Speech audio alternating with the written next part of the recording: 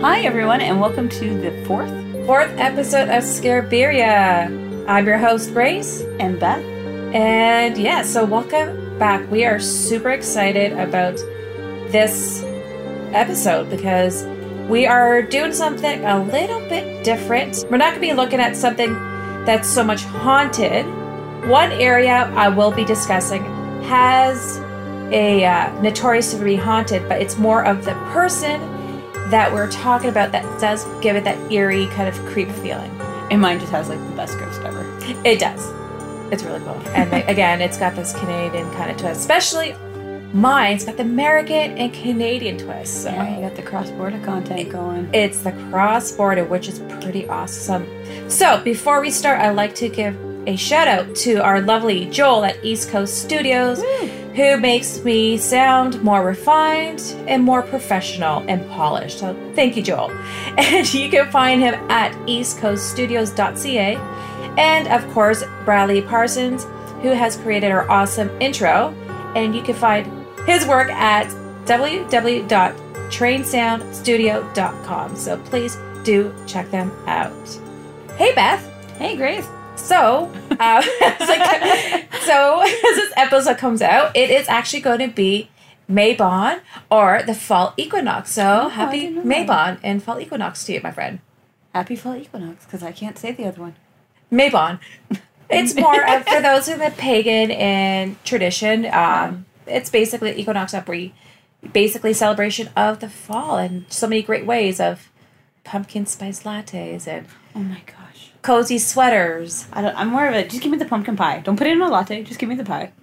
I will take the pie too. Yeah. I don't know, everyone loves pumpkin spice. I don't know. I love pumpkin spice. I'm gonna get like hate mail now being like, how can you not like pumpkin spice? It's either like a love it or hate it, or it's love like the smell. It's like cilantro. Oh yeah. Love it or hate it. I love the smell of pumpkin spice. I just don't like the Taste of it. Which is funny because anyhow, we're on a tangent. Sorry, we've gone off. So, and also before I forget, it will be Beth's birthday next week. And so, Oh no.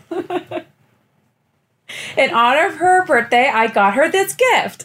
Oh, crazy. Okay, for you guys can't see it, it's adorable. It's like this cute little pink wrapping paper, but it's got like ghosts and like a little witch stickers on it. It's so cute. Okay, hold on. Let me put it up. Hold on. Oh my god, you did. I'm sorry, I'm just... That's so good. Okay, those of you can't see, Grace has got me Bobby Singer's like guide to hunting from Supernatural. If you know who Bobby Singer is from Oh, Supernatural, so he is the guy that's basically their surrogate father who calls him Idjit, which is the best line ever. But yeah, we're both huge Supernatural fans. Beth and I like to pretend we're both either Dean and Sam. I like to pretend I'm Sam. And Wait, no, I'm Dean. I'm Sam. I'm Dean, and she's Sam, and I call her Moose. And every time we go off to these various haunted locations we talk about and we explore ourselves, we pretend that we are... The best is when we accidentally dress like them too. Oh my gosh, and that's happened a couple times. Unintentionally, we actually like I pick her up and we're like, oh, so I guess we're wearing the same thing today. Cool, okay. And we go to these locations and people look at us like we're like, oh, do you guys do this intentionally? And we say yes. Yeah, that's true. We totally do, but yeah, it's actually quite funny. So yes, and we walk around going, hey Dean, hey Sam. And hence why I like pie. And I think that's my... oh, good bring back. Yes. Thank you. I cannot wait to read this. This looks awesome. Thank Dean. you so much. Just gotta say. Dean, You're yes. definitely Dean. Slight obsession with that, but it's okay. I digress. So, on that note, I would like to... I guess I'll start... Yeah, you go for it. Off on our first story. Your story, go for it. So my story, just a little side note, while doing research for this, I do recommend, I'm not too sure if Beth, if you have encountered this, but I know for myself, if I become totally immersed in my research, whatever I'm doing, I will have these dreams, not nightmares, but dreams, vivid dreams of things in my head. I'm a visual person. Mm-hmm. So the more I do research on something, if I see images, if I read a lot of it, it'll be like singed in my brain. That's brutal. And it comes out in my dreams. So while doing research on this, I had some pretty wild dreams, crazy I dreams. think it can be quite disturbing. Yeah, it is. Some of them were very disturbing. So, without further ado, my story, my case, I'll be looking at H.H. Holmes and the Toronto Connection. So, for those who are not familiar with H.H. Holmes, he was deemed as the first serial killer. He's also known as the American Ripper. So, H.H. Holmes was born Herman Webster Mudgett on May 16th, 1861 in New Hampshire. He was born to English immigrant parents, and they had 4 children. I'm not going to get too much into it, so you guys can find out, because this story is pretty lengthy. I'm sorry, his name just kills me. Please keep going. Herman Webster. Well, okay. you know you love your aliases, so wait till he hears other aliases. His parents were devout Methodists, and apparently his mother was cold and showed little or no affection towards her children and him. And his father was violent and abusive towards Holmes and the other children. Later, when Holmes was trying to fit in as a child, they said psychologically, they start to look back at his patterns as a child. He kind of fit the profile of a serial killer because of he was obsessed with dead animals and killing of animals. Apparently was not the nicest child towards other children and small animals. I think he got his first taste of killing, I think they said, while as a child hurting other animals, which is so sad. So, a little interesting side note, doing research on this, I'm always interested to know about the psychology behind serial killers. Yeah. I don't know why.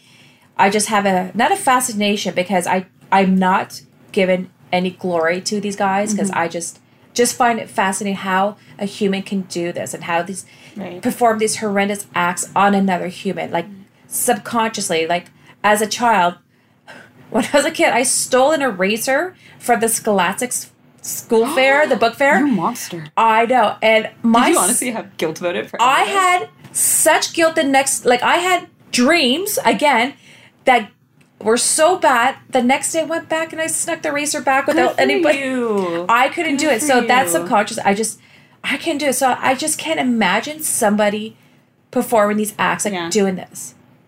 We all think about it, but to actually follow through of it, but somebody actually can't even think about it. You're like, oh my gosh, that's just horrible. Yeah, I can think of, Well, somebody cuts you off, I'm like, oh, I can kill you. But you're not going to act on it. I'm a driver, so if someone cuts me off, I'm like, oh, we're going to die. You're going to die, yeah. But, we all have, we flash, we get angry. Yeah, we all have that inner. I guess it goes back, to that core, I'm getting deep meta here. Your core belief, do you believe that people are born evil? Good? Or if they're born not evil, but good or bad? It's that whole, what is nature? What are we born into this world of? Nature versus, nurture versus nature. And that just kind of leads. And that actually leads up to, so like I said, doing studying on this. I was doing research on this, not studying, but so much research. I found out there's a difference between a psychopath and a sociopath. So a psychopath is born, a sociopath is made. I did not know that. So I just found out. So I found that very fascinating. So if you guys know stories and you guys have read stories about serial killers, or maybe people you know, because, psychopaths don't mean they're going to kill people necessarily. No. They're just not born with the ability to empathize, because they literally cannot help it, because that's how they're made. It was nature. Yeah. Nurture is the one where it kind of molds somebody to do that. Right. And kind of sets them up to be that way. So I found that very interesting. So, going back to the story, H.H. Holmes, he had other names such as Henry M. Howard, Dr. Henry Howard Holmes, Henry Gordon, Alexander Bond, C. Pratt, D. T. Pratt, A. E. Cook, and then G. Howell. See, those are practical aliases. No one's going to blink twice at those. Yeah. It's not like Sean Jingleheimer. Sean Jingleheimer. Sorry, Sorry. I love that. Sean Jingleheimer. I'm going to use that next time. That can be your alias. Yes, that'll be my alias when I have to sign into a hotel. When I become a celebrity? John Hinkelschmeiger, something or other. Anyhow, I digress. So, at age 18, Holmes graduated from high school and took a teaching job.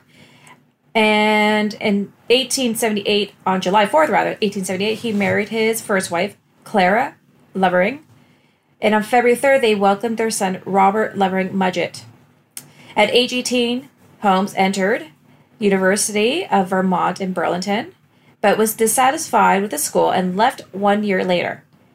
In 1882, he entered the University of Michigan Department of Medicine and Surgery and graduated in June 1884. Now, they said he passed his examinations, but I was doing more research. Apparently, he just passed by the skin of his teeth. Oh, okay. He was smart, but not as smart for medical school. Right, yeah. And apparently the deans and the professors got together and decided to pass him. I forgot on what grounds they passed him, but he just barely passed. So while he was enrolled, he worked at the anatomy lab under professor. He had chief anatomy instructor. Holmes had previously apprenticed in New Hampshire under Dr. Wright. And apparently he was he noted an advocate for dissections. Like, he was very big into dissections, hence. Yeah, so kind of foretold and foreseen his future. So, in 1885, he moved to Chicago, where he got a job working at a pharmacy under the alias Henry H. Holmes.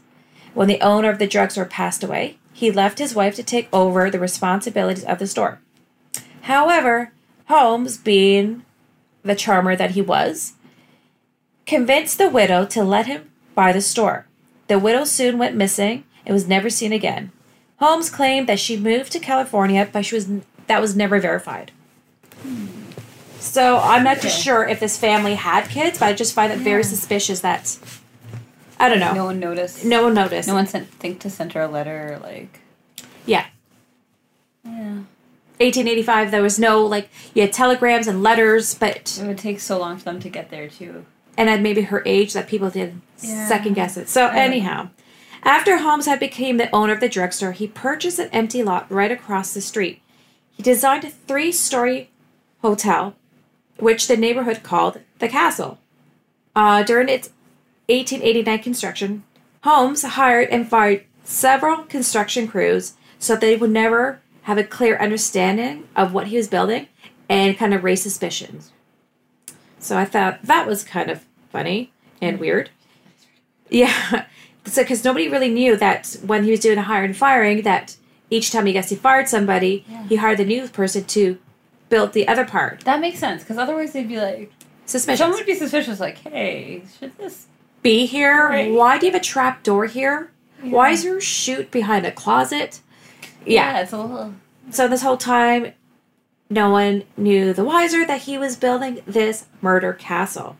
So after construction was completed 1891, Holmes placed ads in the newspaper offering jobs for young women and advertised the castle as a place of lodging. He also placed ads presenting himself as a wealthy man looking for a wife. And again, if you go back, look at the pictures of H.H. Holmes, apparently he was very handsome and very charming. Okay. So I just have... When he sent out this job thing, was he looking to run it as a brothel, or is it more just for, maid and hospitality service jobs? I think for the pharmacy. But I'm not too sure because he had the pharmacy, so I'm not too sure if he was, hiring them for the pharmacy across the street. Oh, I'm thinking ahead to the... Or maybe the hotel, maybe. Yeah. I'm not too sure. It didn't really say. I couldn't find any research on that. Yeah. Oh, yeah. That's where my mind goes. And please continue. This is fascinating. So, all of Holmes's employees, hotel guests, fiancés, and wives and fiancés, let's just going to emphasize, the fiancés and wives were all required to have life insurance policies. Of course they were, of course. Holmes paid the premiums as long as they have listed him as a beneficiary. And most of his fiancés, again, fiancés and wives, would have suddenly disappeared, as did many other of his employees and guests. People in the neighborhood eventually reported that they saw many women entering the castle, but would never see them exit. Do you ever wonder if there's that one neighbor who's like, I got him 15 engagement presents and he's never got... I know! What is he gonna... That son of a bitch never wrote me a thank you letter. Right? Or a thank you note. I got him. Screw him when it happens to number 51. He's not going to get another present from me. But you think someone would start to pick up, it's a little weird. From what I'm hearing, he's outdone Elizabeth Taylor. That's been a lot of fiancés and a lot of wives. Elizabeth Taylor, yes. Like, he's outdone himself. Anyhow, sorry, keep going. No, it's true, though. This is what I just find it very disturbing in this whole story. In 1893, Chicago was given the honor of hosting the World's Fair, a cultural and social event to celebrate the 400th anniversary of Columbus discovering of America. The event was scheduled from May to October and attracted millions of people around the world and, close by, around America. When Holmes heard of the World's Fair was coming to Chicago, he took it as an opportunity. He knew many visitors would be searching for lodging near the fair and believed many of them would be women and who could be easily seduced into staying at the hotel. After being lured into the hotel, many of these out-of-town visitors would never be seen again. So, wow. This track record, it's like almost like a revolving door. Yeah. I don't know. It's just, for sure. I would think at this point, like, the smell. That's a good point. Like, I know, like, I've heard of the ways he disposed of the body, but just, So the first floor of the castle had several stores. 2 upper levels contained Holmes's office and over 100 rooms where they were used for living quarters. Some of these rooms were soundproof, contained gas lines so that Holmes could asphyxiate his guests whenever he felt like it. Just like when you feel like having a glass of wine, when you have a guest come over, I'm like, hey, would you like a glass of wine? Or can I asphyxiate with this gas? So disturbing. Just the WTF. What? Sorry, again, this is why I had a hard time doing this research, because just doing this research and just reading about him and then trying to go to sleep after, no bueno. So through the building, there were trapdoors, peepholes, stairways that led to nowhere, and chutes that led into the basement. The basement was designed as Holmes' own lab. He had a dissection table, a stretching rack, and a crematory. Whoa. Sometimes he would I keep on getting chills, but I'm just a very visual person. I have that in my head now. Sometimes he would send the bodies down the chute. He dissected them, stripped them of their flesh, and sell the human skeleton models to medical schools. In other cases, he would also choose to cremate and place the bodies into pits of acid.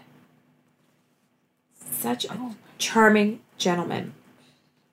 Through all that, Holmes traveled through the states, committing insurance scams with his accomplice, Benjamin Peltz. Once the World Fair had ended, Chicago's economy was basically slumped, because just like Olympics and that we've seen, and after all these people were there, all this money was coming, and then it just disappears, and you're stuck with buildings and all these structures. Yeah. That you need to find a purpose for. You need to find a purpose for, and you can't find them after that. Yeah. So, on a weird side note, I think there's still 2 or 3 structures from that Chicago's World Fair in Chicago that's still standing, which is pretty amazing. I think you're right. So, Holmes abandoned the castle and focused on his insurance scams. Because, when you're good at something, you might as well stick to it. Right. Committing random murders along the way. During this time, Holmes stole horses from Texas and shipped them to St. Louis and sold them, making a fortune. He was arrested for swindling and was sent to jail. It doesn't say when that time was, but that's interesting. And of course, while in jail, he conducted a new insurance scam with his cellmate, Hedgepath. Holmes had told him about his idea and to take out an insurance policy for $10,000 to fake his own death, to provide Hedgepath with $500. So Holmes basically told Hedgepath, I'm going to do this whole life insurance. I'm going to insure myself for $10,000. If you help me, I will give you $500 in exchange, and that can help you get across. Basically, to get yourself out of jail. It just basically was like kind of a line in his way to doing this. And basically finding a patsy. Almost like to me, it sounded like. Once Holmes was released from jail on the bail, he attempted his plan. However, the insurance company started to become suspicious and did not pay him. Holmes then decided to attempt a similar plan in Philadelphia. At this time, he would have Peltz fake his own death. However, during this scam, Holmes actually killed Peltz and collected the money for himself. Of course he did. And apparently it's supposed to be his friend. Wonderful. Again, I keep on saying wonderful because that's the only word that can come cross my mind when I read the story. In 1894, Hedgepath, who was angry that he did not receive the money from Holmes in the scam that they were supposed to plot out and carry, Hedgepath told the police about Holmes' scam that he had planned. The police tracked down Holmes and finally catching up to him in Boston. Well, in Boston, they arrested him and held him on outstanding awards for the Texas horse swindling. At the time of his arrest, Holmes appeared as if he were prepared to flee the country, and the police became suspicious of him. Chicago police investigated Holmes' castle because they started to become like, okay, this it's almost like layers of an onion. They're like, okay, this guy's name is coming up across Texas, Philadelphia, all these places. Like, okay, so I think they're starting to follow this breadcrumb of trails, and it went back. So they went to his place at the murder castle where they discovered his strange and efficient methods for committing torturous murders. Many of the bodies that they located were badly dismembered and decomposed. It's hard for the police, to determine exactly how many bodies were actually there. I can't even imagine. I can't, just the thought of that, again, just makes me sick to my stomach. Again, just the trail of bodies this guy left. And, this is the only stories that we know about, right? We'll talk about it a bit later, but my whole opinion on and the crisis of conscience I had when I found out what we were talking about this week. I know. But we'll touch base on that later. So here comes now the connection to H.H. Holmes in Toronto. Okay. So Holmes did have a short stint in Toronto. He did live here for a short time, and while he was here, the police investigation spread through Chicago, Indianapolis, and Toronto. Again, leaving this paper trail, I would say more like a body trail of the people he killed. So while conducting his investigation in Toronto, Detective Frank Greer from Philadelphia and the assistance of the Toronto police detective, I love his name, Elf Cuddy, discovered the bodies of the Peltz children, who had gone missing sometime during Holmes' insurance fraud spree. So his friend Peltz, that he was friends with, another swindler, the guy that he was scamming with, he actually took the children. He had 2 little girls. During this whole time when, the girls went missing, I guess they didn't realize these girls have gone missing because nowhere did it say that these girls went missing. They probably thought Holmes was the father. So they linked Holmes to the murders, and police arrested him, basically convinced of, he was the murderer. That obviously, because, these girls went missing, all of a sudden these girls were showing up in Toronto, and then all of a sudden they were gone. And then when the detective came, I guess, again, found out that Peltz died, and then realized he has children, and that Holmes is actually still alive, then Holmes must either have the children or he must have killed them. So when they came to Toronto, they said the body trail led them to Toronto. And it's in Toronto when they discover the bodies of the 2 little girls. It is so sad. So the 2 girls, it is so sad. So in 1895, on July 15th, the bodies of Alice and Nellie Peltz were discovered, buried in the cellar floor of a gloomy crawl space beneath a home in 16 St. Vincent Street near Yonge and College. So if you're from Toronto, it's actually not too far from Women's College, and just basically around the area. It's now a parking garage. Oh. It was a beautiful little house. Yeah. And that's basically where they found the body. So that's where Holmes was renting out. And so as Frank Greer, Detective Greer, and Cuddy, as they were doing the investigations, as they found the house, I guess that's where they found where he was staying, they shoveled, and that's where they found the body, and they said that this is a quote. They said, as Frank Greer was pushing through the shovel, a patch of soft soil, the stench that bursted from the ground was so overpowering. Greer was quoted as saying, the deeper we dug, the more horrible the odor became. When we reached a depth of 3 feet, we discovered what had appeared to be the bones of the forearm of a human child. Immediately, both Greer and Cuddy knew that what they had uncovered. And so this cute little picturesque row house, the 2-story cottage in Toronto, was a scene of a gruesome murder of these 2 young girls. The Peltz had been placed on top of each other. 13-year-old Alice was the deepest. Her body was on her side. Her hands were facing west. As the 11-year-old Nellie, her face was facing down and her head was pointing south, with her dark hair basically draped over her back. anyhow, it's the saddest thing. So, how disregard for human life this gentleman had, this monster, not gentleman. He's not a gentleman. I take it back. He was not a gentleman, guys. Not a gentleman. He was a monster. And how he had a disregard for human beings and like children. Like he just, for him, it was money. It was money. Like, and it's like, I don't know if he obviously had some pleasure killing people. It was pleasure, but also like the monetary gains he got from killing people for insurance. So, I'm so sorry. I know I sound like doom and gloom here. No, I know. Sorry. So, like I said, again, still keeping the Toronto connection, the two bodies of these young girls, which is sad to me that they didn't bring their bodies back to their family in the States. These two young girls are actually buried at the Toronto St. James Cemetery. I understand with the time period, though, why. I know, I think it's just so sad. You know what I mean? That I would want my child to be buried close to me. If you do live in Toronto, you can actually go to St. James Cemetery, and I'm not too sure if you can actually find the headstones of these girls. It's been kind of hard to find it because it's been so long. Mm-hmm. They can actually I think they said you can still find, but it's very hard to find. Okay. It's still there. The body's obviously still there, but it's hard to find the headstone. That makes sense. So you can actually go, if you guys, again, are familiar with St. James Cemetery in Toronto, it's this beautiful, picturesque cemetery, this gorgeous church. It's got a lot of famous people, politicians, celebrities of different radio and television are buried there. You can actually go to the front office, actually, and get a map of all the different famous people? All the people you can go visit. Yeah, there's different people, like the politicians, and they can actually go to their gravestones. And a little side note, on our Facebook page, on our headboard, if you see the Jarvis, that's actually from St. James Cemetery. There you go. Yeah, so a lot of the pictures I post on our Facebook like on the screen, and that I use as our backdrop, is actually from St. James Cemetery, because it is one of my favorite places to go to. It is beautiful. It is beautiful.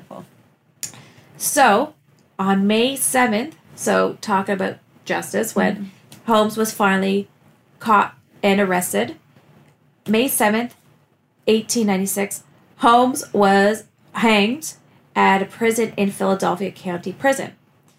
And he was obviously charged for the murders of the Peltz children at this point, right? Like, he admitted to these ones. Yeah. But, that being said, he admitted to this murder and a few other, I think 20, and the more they dug, they said he admitted to 200 different murders.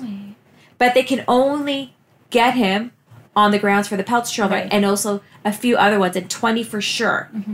But he actually admitted to killing the 200 people. So, again, you can find out more about his story if you want. So here's the irony of this whole situation. So apparently, when Holmes was being ready to be executed, he pleaded that his body, after he was killed, for his coffin to be contained with cement and buried 10 feet deep. He was afraid of grave robbers stealing his body and using it for dissection. How ironic was that? And that's exactly, he was killing people for insurance, and he was stripping their bodies and selling their bones for medical purposes. I just find it, I don't know, is that irony or not? No, I don't. To me, what it is, it's like, you knew how wrong that was then. You don't want someone doing it to you. You knew that was not... Well, that's what I'm saying, like it's irony because he did this to people, and then he's like, oh, wait, okay. So, you're gonna kill me? Okay, cool. You're gonna do that. So, let's make sure you're gonna put my body in a coffin, shitload of cement, bury me 10 feet, because I'm scared of grave robbers who use my body for dissection. Did they actually do it, or did they just... I don't know, and that's a weird thing. I don't know. I should do research and find out. If you guys know if they actually did that, they probably did it. Why would they respect this guy's wishes? Yeah, I can't see them. Didn't they also think he was Jack the Ripper at some point too? They call him the American Ripper. Yes, and people believe that too. So there's like a lot of cross stories and the timing. I don't know. So this is the sweet thing. He ended up dying a slow, painful death because most people know when you are killed by a noose, when you're executed that way, it's not the initial strangulation you die from, it's a snapping of your neck, and you end up dying from it. This was I'm not too sure if it's poetic justice or, I hate to sound morbid, but when he was killed, his neck didn't snap right away. He ended up dying of a slow death. He twitched for like 15 to 20 minutes before he was announced dead. That's because from the time the trapdoor opened, it twitched, and he actually didn't die right away. He actually ended up suffocating and dying a slow death. Oh, this whole thing is just extremely disturbing. Like the whole everything about it. I know. So before I part, because the story is just so pleasant, I'm going to leave you with some chilling words from H.H. Holmes. I was born with the devil in me. I cannot help the fact that I was a murderer, no more than a poet can help the inspiration to sing. I was born with the devil on one side, standing as my sponsor beside the bed where I was ushered into this world, and he has been with me since. So I'm going to leave you with that note. Yeah. That sounds, I know, sorry. It's interesting because I know he was such a, I don't want to say revolutionary, but he changed the way a lot of people think about crime when all this happened and when he was caught. And it's very interesting. And it got me thinking too, like, this one makes me uncomfortable, but why as a society is it okay for us to talk openly about some people like H.H. Holmes and some other serial killers, but there's some that it's like, no, like we've talked about this before, and there are several horrific things that have happened in the GTA area, and I refuse to mention the perpetrator's name because I refuse to give them any more attention. If I give anyone attention, it'll be the victims and the families who have been impacted by these horrible crimes. So when is the turning point? What makes it okay then to talk about? Because, like, I'm fine talking about Vlad the Impaler.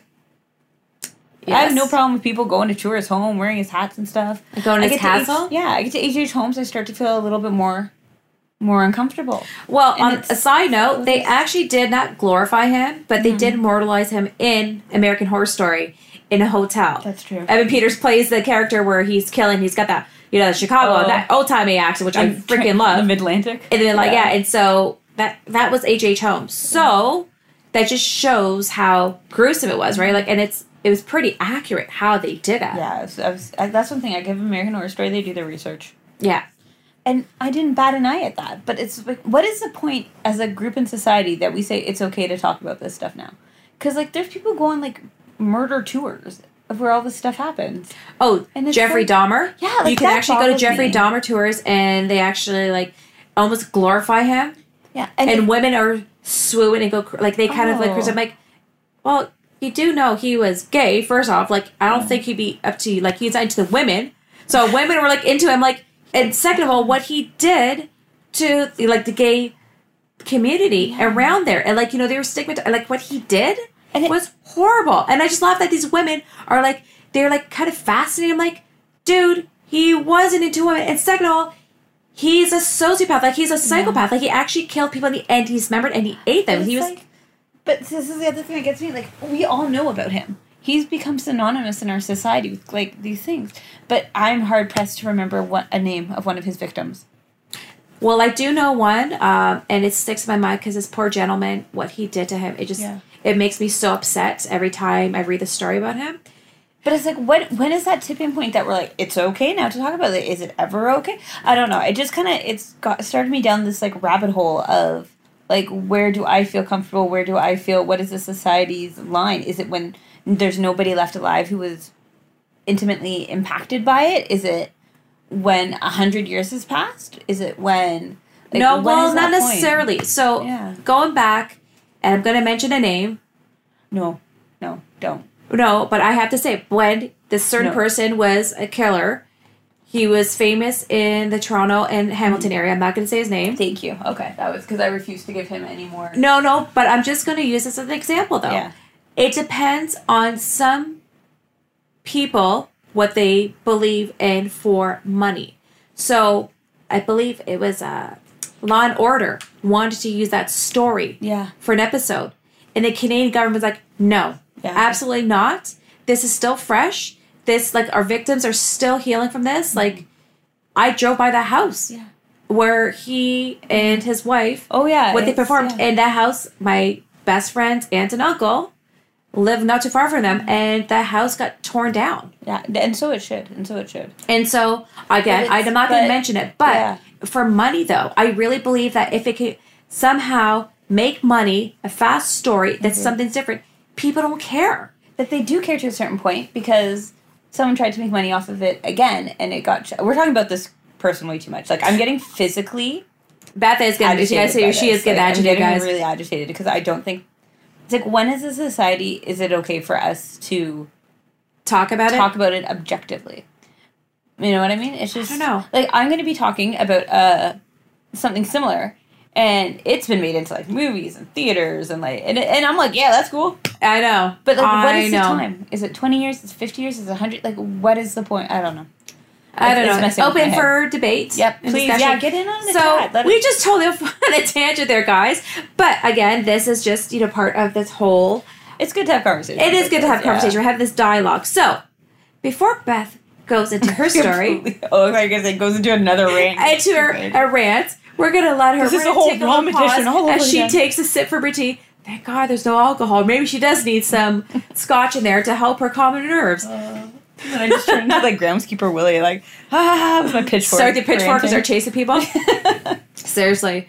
So, we're going to be starting this new segment in between our stories. Yes. We're going to start pulling out random Canadian facts. Facts. Facts. So, because this podcast is called Scareberia, which is a play being from both Beth and I grew up in Scarborough, and our podcast being more of a Canadiana twist. We're looking at famous Canadian places, not just in Toronto, Ontario, but just all over Canada. We thought, why not? Like, a lot of people, when they find out when we travel, like, you're from Canada, they always, and a boot, you always get that friendly kind of banter, like, oh, you Canadians. Yeah. Well, we thought, what better way to introduce random Canadian facts to our Canadian listeners and our American friends and those abroad. So here are some famous, or not so famous, but more of random Canadian facts. Some of them are going to be intriguing, odd, and just plain out bizarre.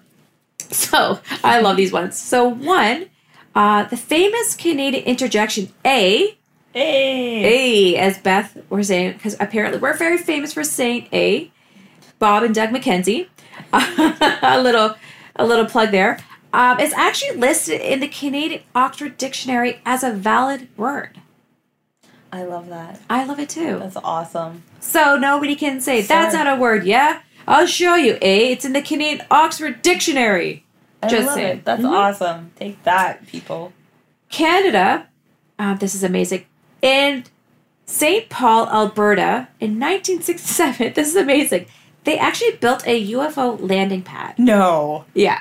Like, seriously? It's a legit UFO landing pad in St. Paul, Alberta. So, that's so tip of my hat and give it a shout out to St. Paul, Alberta, because that is absolutely amazing. That's hilarious. If you are from St. Paul, Alberta, please do take a picture with this landing pad, with you on it, around it, sitting around it, your family picture, a wedding picture. So if you guys have taken your wedding picture someone must have had a wedding picture there. Send those pictures to our Facebook page at Facebook/Scareberia.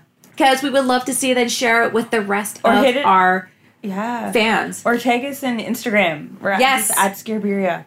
That would be the... Yes. Please find us at Instagram at Scareberia, because that would be amazing, because I would love to actually see people. Didn't we have that Minister of Defense, former Minister of Defense, who said aliens exist? I wonder if his name was Paul. I do know that. Was he in office? Wait, maybe Paul built the land. Wait, what? I'm gonna look this Beth up. Beth is getting really excited here. I'm really excited.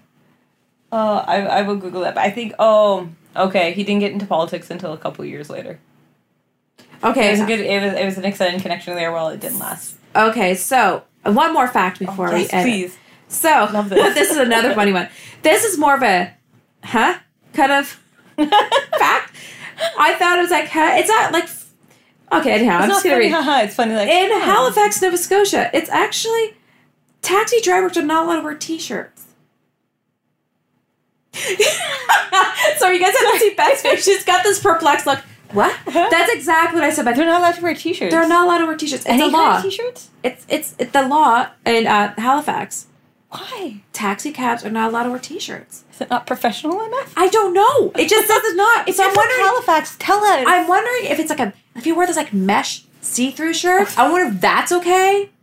That would be something we would have done to protest. Yeah. Kind of like a lederhosen. If you wear a lederhosen, is that okay? I don't understand. If somebody lives in Halifax, and is it would a short sleeve button down be okay?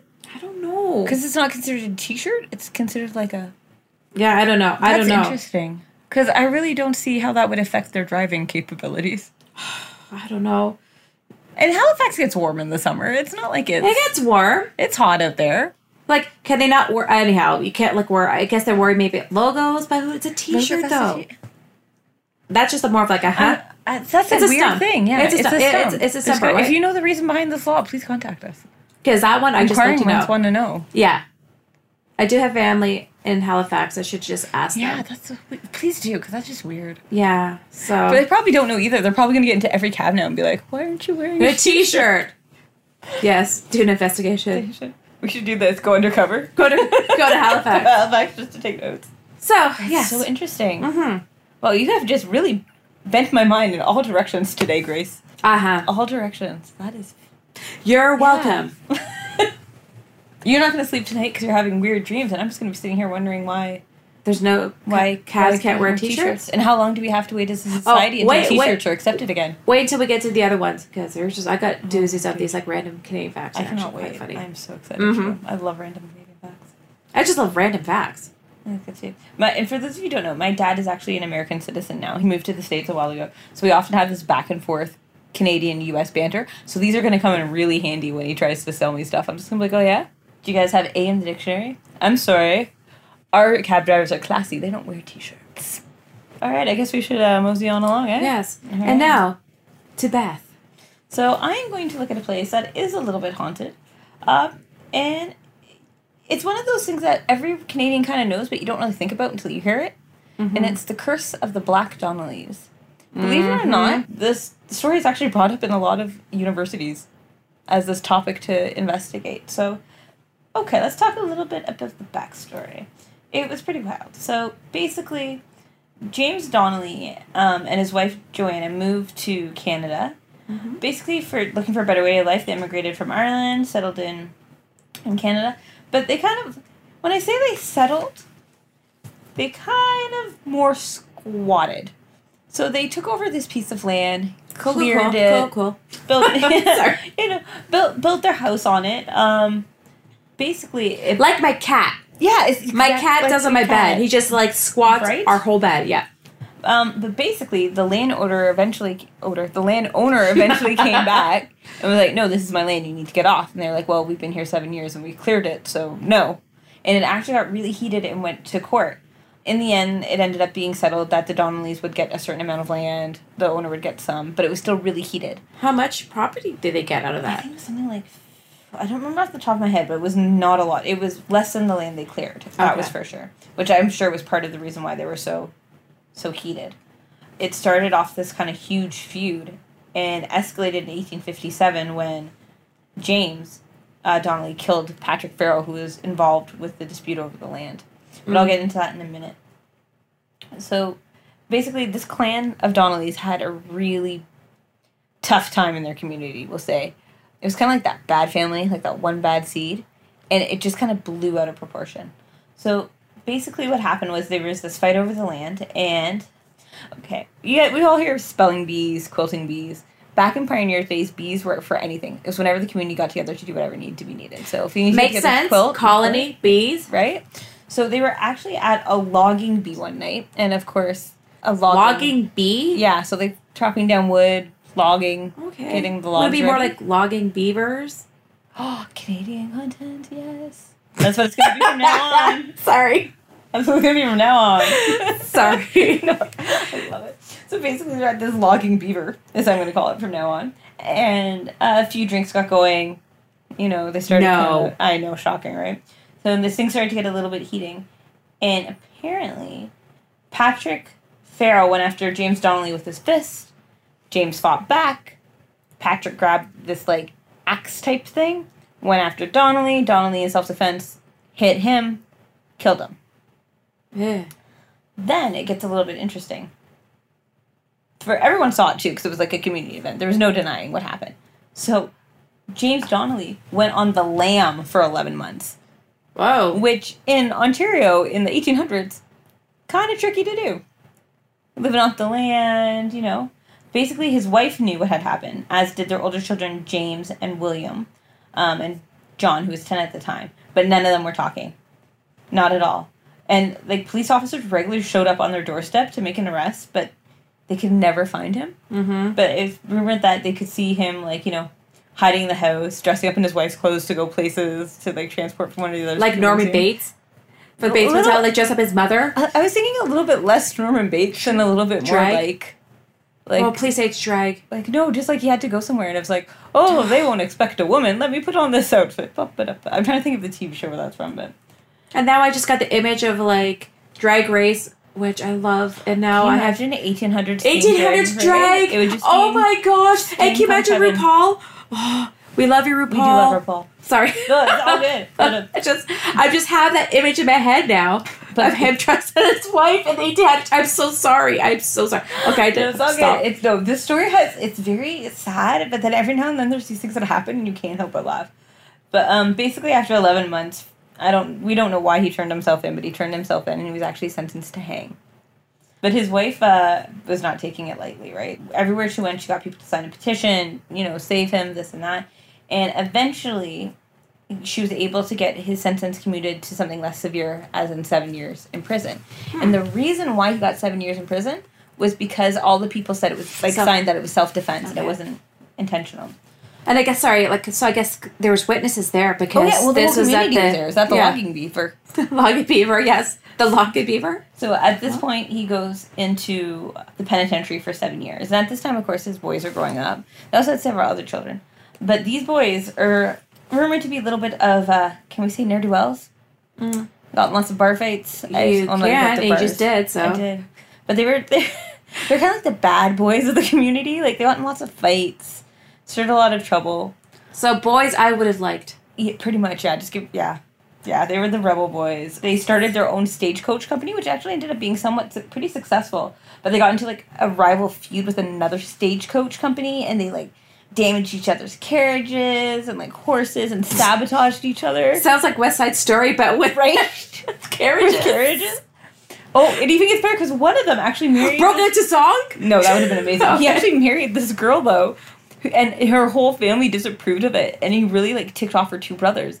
So they got married. It only lasted, like a couple of months, and then she went back to her family. Was her name Maria? I don't think Would it be funny if her name was Maria? See if her name is Maria. I can't remember. Oh my God. I'm going to look that up and get back to you on that one. Sorry, I have no idea why. Let's check. Nora. It was a Nora. Oh. Nora Kennedy. And yeah, so basically there was a lot of, you know, trouble. Stage carriages are destroyed. I don't know if it's true or not, but it says that William Brooks, who was a driver, was killed when one of the wheels fell off one of his carriages. Mm-hmm. So it's not like a light fight. It was pretty bad. This all continues. Eventually, James Sr. gets out of jail, comes home. And it just continues to be this, like, horrible scene, the Donnellys against the community. Everybody hated them.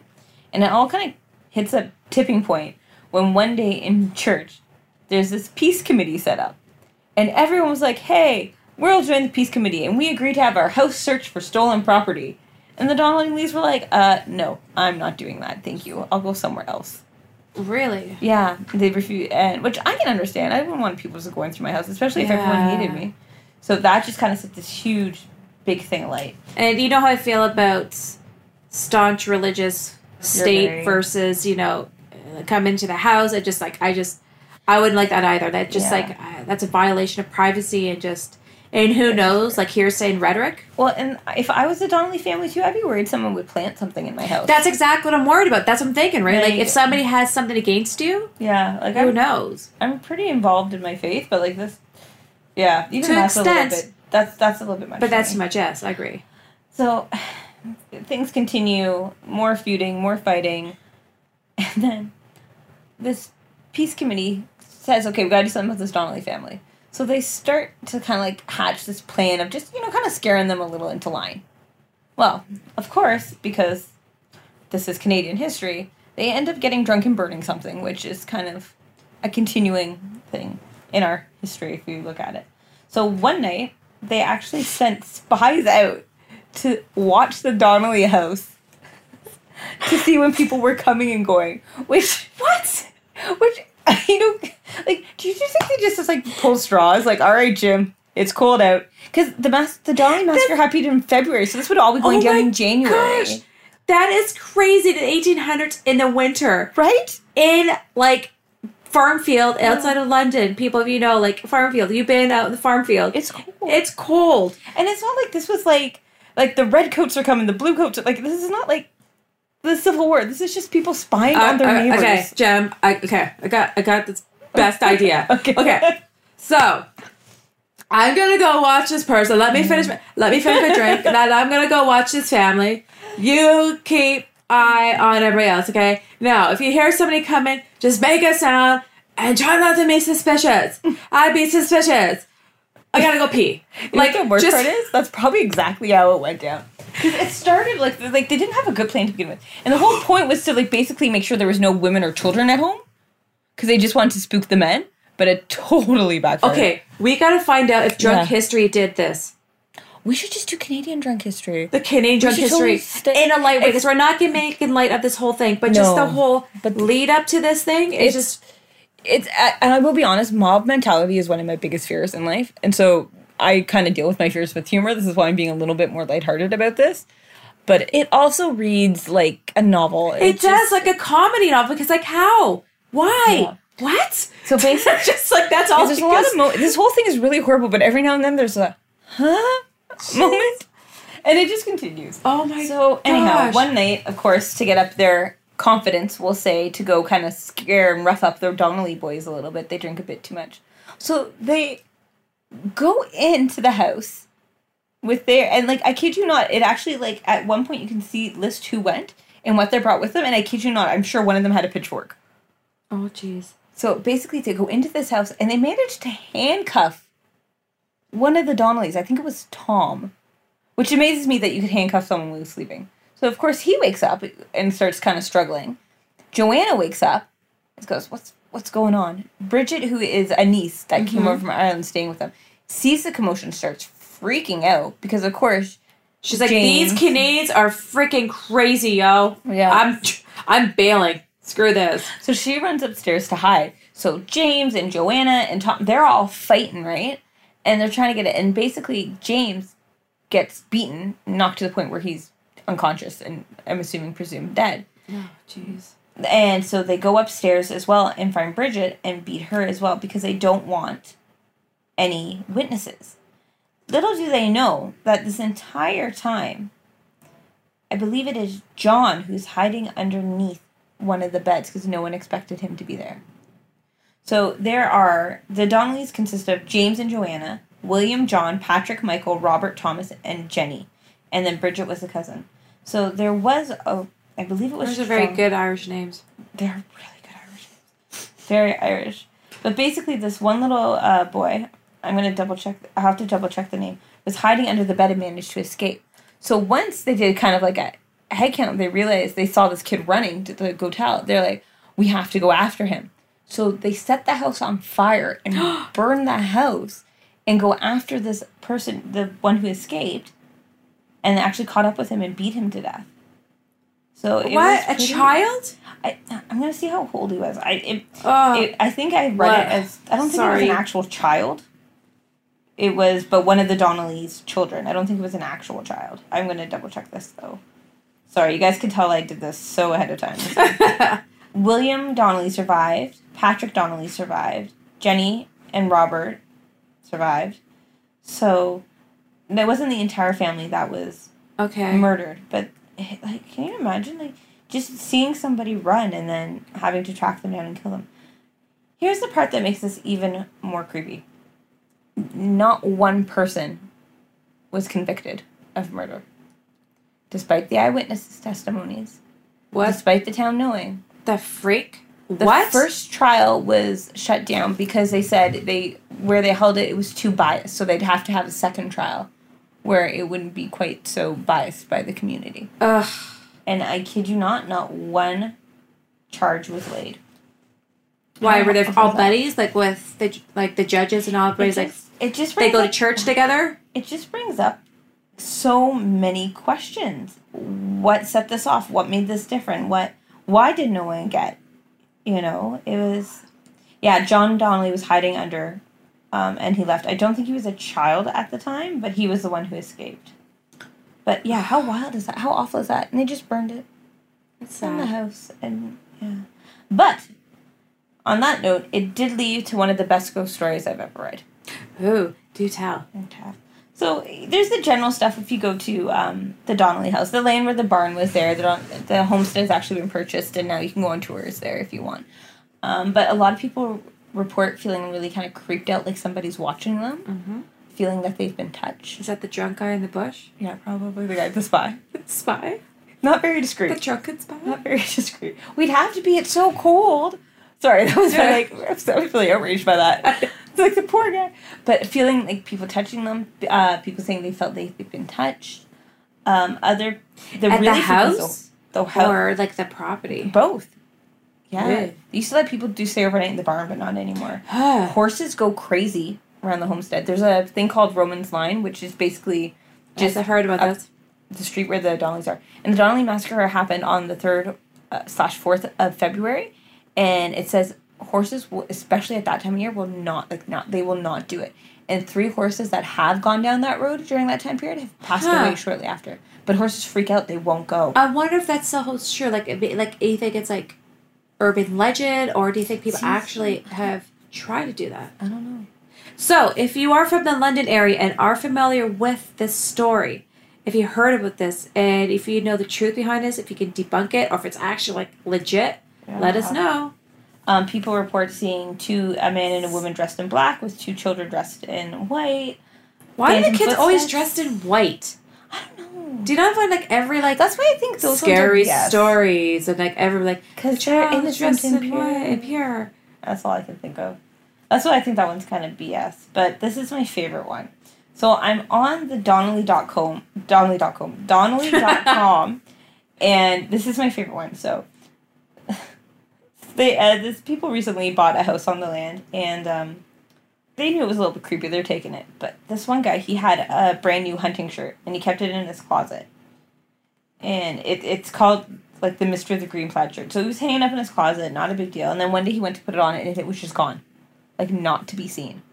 And then a year later in the same closet, and this is a direct quote, what was even stranger, ... The shirt was, in bold red writing, washed, pressed, and folded neatly. I'm like, if Miss Donnelly the laundress ghost. If Miss Donnelly wants to come to my house and fold my laundry, I am down for that haunting. I am so tickled, and that just makes me so excited to know that there's a ghost who's folded laundry. I am not shitting you. I've got a big pile of laundry right now waiting. So, Miss Donnelly, if you feel so obliged, you can come to my house and fold it. I just wonder if it's not not to be this, the person this happened to probably it actually happened to, but it's someone borrowed his shirt and got a stain on it. And I know. Just didn't have the heart to tell it, so it's hid it for a year. I got a stain, okay? I gotta get this pressed somewhere nicely, and it's probably the kid who probably did it. One of the kids are Is there going on about this ghost? So he just kind of snuck it back one day and now doesn't have the heart to tell him it was them. Yeah. It's a ghost. It's like that one, that neighbor that always forgets. They borrow a cup of sugar. They always forget to bring the cup back. Homer Simpson. And it's chipped. And you're shit. Such worse repair. Yeah. So, that's a really badly told version of the Donnelly Massacre. There's lots of information out there. There was a miniseries just last year that came out. There's been books. There's been CBC's plays. done a series, right? Yeah. It looks pretty good. I haven't watched it yet. This is not to be confused with the short-lived TV show from 2007 with Jonathan Tucker, called The Black Donnellys. That was only inspired by this tale. It wasn't. It was set in Boston or something. Good show, but Boston's got so much already. Give us something. I said, watch it be something completely different. Jonathan Tucker was in it. Was good. Isn't there a brewery around there? There is. It's called the Black Donnelly Brewery, guys. Brewery. I cannot say that. I know it's one of brewery. Or Riri. There's a black, and it has like a really good website, and I promise I have not been drinking yet. Yeah. But also, random side note, I don't know if people are into ley lines or not, but the Donnelly Homestead, it looks like it's either on or right close between a minor ley line and in between two larger ones. And limestone. Niagara's full of limestone. And because it's like the London area. So, as you guys know, I think a couple episodes back, I talked about limestone being a conductor of energy that really holds energy, almost like a residual energy it holds for spirits, and so it's almost like a tape recorder. And most places that are made out of limestone have a tendency to be very active. On also just a really random note, if you ever go to Frankenmuth, Michigan, they have like a little canal. And what they used to build up the sides of the canal was limestone imported from Niagara. So there you go. Well, and then if you ever go to Niagara-on-the-Lake, there's a great place called the Screaming Tunnel, which I did a live Instagram video of my friend Chris and I. We did that just to talk about the urban legend and the myth behind the Screaming Tunnel. We try to debunk it. Mm-hmm. During the day, it's lovely. It was actually quite funny. I've heard the neighbors across the street, lovely gentleman, beautiful big St. Bernard dog, was telling me the funny stories. We were there 11 o'clock at night. He's like, oh, he's seen it all. Girls apparently going out, taking pictures naked in the tunnel. What is just random things. But, this is not the same. Yeah. So during the day, it's, it's got this airy kind of flow. It's, again, tunnel flows. People say, if you light a match, the match gets blown out. Oh, come on. It's a tunnel. There's consistent wind happening. Yeah. A tunnel, wind. I just, so my friend Chris and we went at nighttime, and I gotta say, the vibe at nighttime is pretty creepy. So we will be looking at one of these. We're gonna be talking about the Black Tunnel. The Screaming Tunnel. Okay, the Black Dollies and the tunnels combined, and just mix them together. Yeah. But so I just wonder if there's around the barn was made of limestone. I don't know. We don't talk about that. But be interested to find out though. Yeah. I want to know what happened after that log and what happened to all that wood. Well, I would like to know, it's going back to, like I said, St. James Cemetery is notoriously haunted. There's a lot of haunted locations. They do ghost walks, and people said it is haunted, even though I don't believe cemeteries are. I have. But I do believe there's some things around there. It is kind of creepy because it is this beautiful kind of vibe to it. It's got this Victorian goth. It is got a Victorian goth to it. Be interesting. So where the Peltz children were killed, where H.H. Holmes was living. Now it's a garage. I would like to know, the years of that being there, what kind of energy kind of held in there. So it'd be interesting to know about that. I'm just fascinated to learn more about, the human mind and how much do we just psych ourselves into this and how much of it is actual. Well, my experiences I've had before, personal experiences with encounters of ghosts and spirits. I've had my own personal encounters and stories, and those I will share some other time. But I also like to know, again, go back to the castle, the Murder's Castle. All those people that are killed there. Because apparently now it's torn down. It's it's an office building. Very passionate this week. I know. Very passionate this week. Very passionate this week. It's an office building? It's an office building. That seems wrong, though. It feels like it should be a memorial to the victims or something. Oh, no. Why would they do that? Do you think developers care? No. Of course not. They don't preserve that. So, yeah, apparently it's like a parking lot / small, brownstone kind of office building. If you Google it, the Murder Castle in Chicago, it'll show you, I know. Sorry, the Murder Castle Chicago. If anyone ever looks at our Googles, it's going to be Murder Castle Chicago. Basket weaving 101. So it'd be interesting to see what kind of energy resides there. Yeah. So again, you don't have to really believe in spirits or ghosts or whatever, but I do believe that everything is made of energy, and we do leave an impression somehow, being good or bad. And so this has got to go somewhere, right? Especially when it's bad stuff, that bad juju has to go somewhere, and it's going to stay somewhere. Well, if anything, it does spark conversation. Yes. I'll give it that. So, I hope you guys enjoyed this episode. I was going to say it was fun researching. It was more disturbing. Really disturbing. Like I said, I cut out a lot from the story of H.H. Holmes. But yeah, it was Interesting. And make sure you check out our Facebook page for links for like books and websites and other information if you guys want to do your own research and start your own conversations about this stuff. And please do check us out on Instagram as well at our handle at Scareberia. We're going to be posting the next few weeks now, actually the next few days and lead up to Halloween. We will be showing our favorite movies. Yeah. Maybe even favorite books that we love to read during this spooky time of year. Because as my husband laughs, Halloween, if it's up to me, will be every single day of the year. Because it is the best. But yeah, do check it out. I will be posting, we'll be posting on Mondays. Every Mondays we're going to be featuring a new Monster Monday, our favorite monsters as well. So there's so many to choose from. So if you do have any ideas, and please do share if you know of any locations, have any stories of places in Toronto, Ontario, and in Canada, please do send us an email at scareberia@gmail.com and send it to us and let us know. Yeah, and it doesn't have to be public places. If you've had your own personal experience in a residence in the GTA, let us know, because there's apparently a lot of pockets that there's lots of I'm pockets going to keep in my pocket for possibly a future episode. Absolutely. And as always, please do like us on iTunes. The more ratings we have, the more we go up, the better is for us. And please, if you do like us, which we really, really hope we do, please do like us. Please be our friends. Please be our friends. Please be our friends and like us.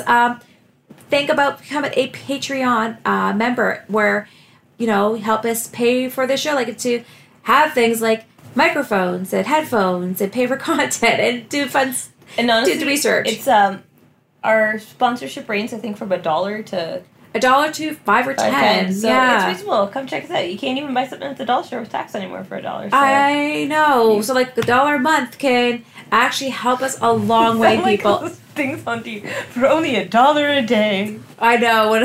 For only $1 a day, you can help Beth and Grace keep their passion of the paranormal alive. So do think and do become a member of Patreon for us. Seriously, we do love this, guys. We love this. We love doing this. We love bringing this content to you guys. We're very passionate about this. We're bringing our passion for education and history and paranormal together to create this awesome. I think it's cool. My mom thinks it's cool. So do think about becoming a Patreon. And do, like I said, please do share it with your friends on iTunes and rate and review us, because it does help. And please try to leave us nice reviews. My ego can't handle it. So I hope you guys did enjoy this episode. And learning way more about me than you ever planned to. And yeah, so please tune in 2 weeks. And until then, stay spooky, awesome, and we will see you guys soon. And talk to you guys soon. Bye. Bye.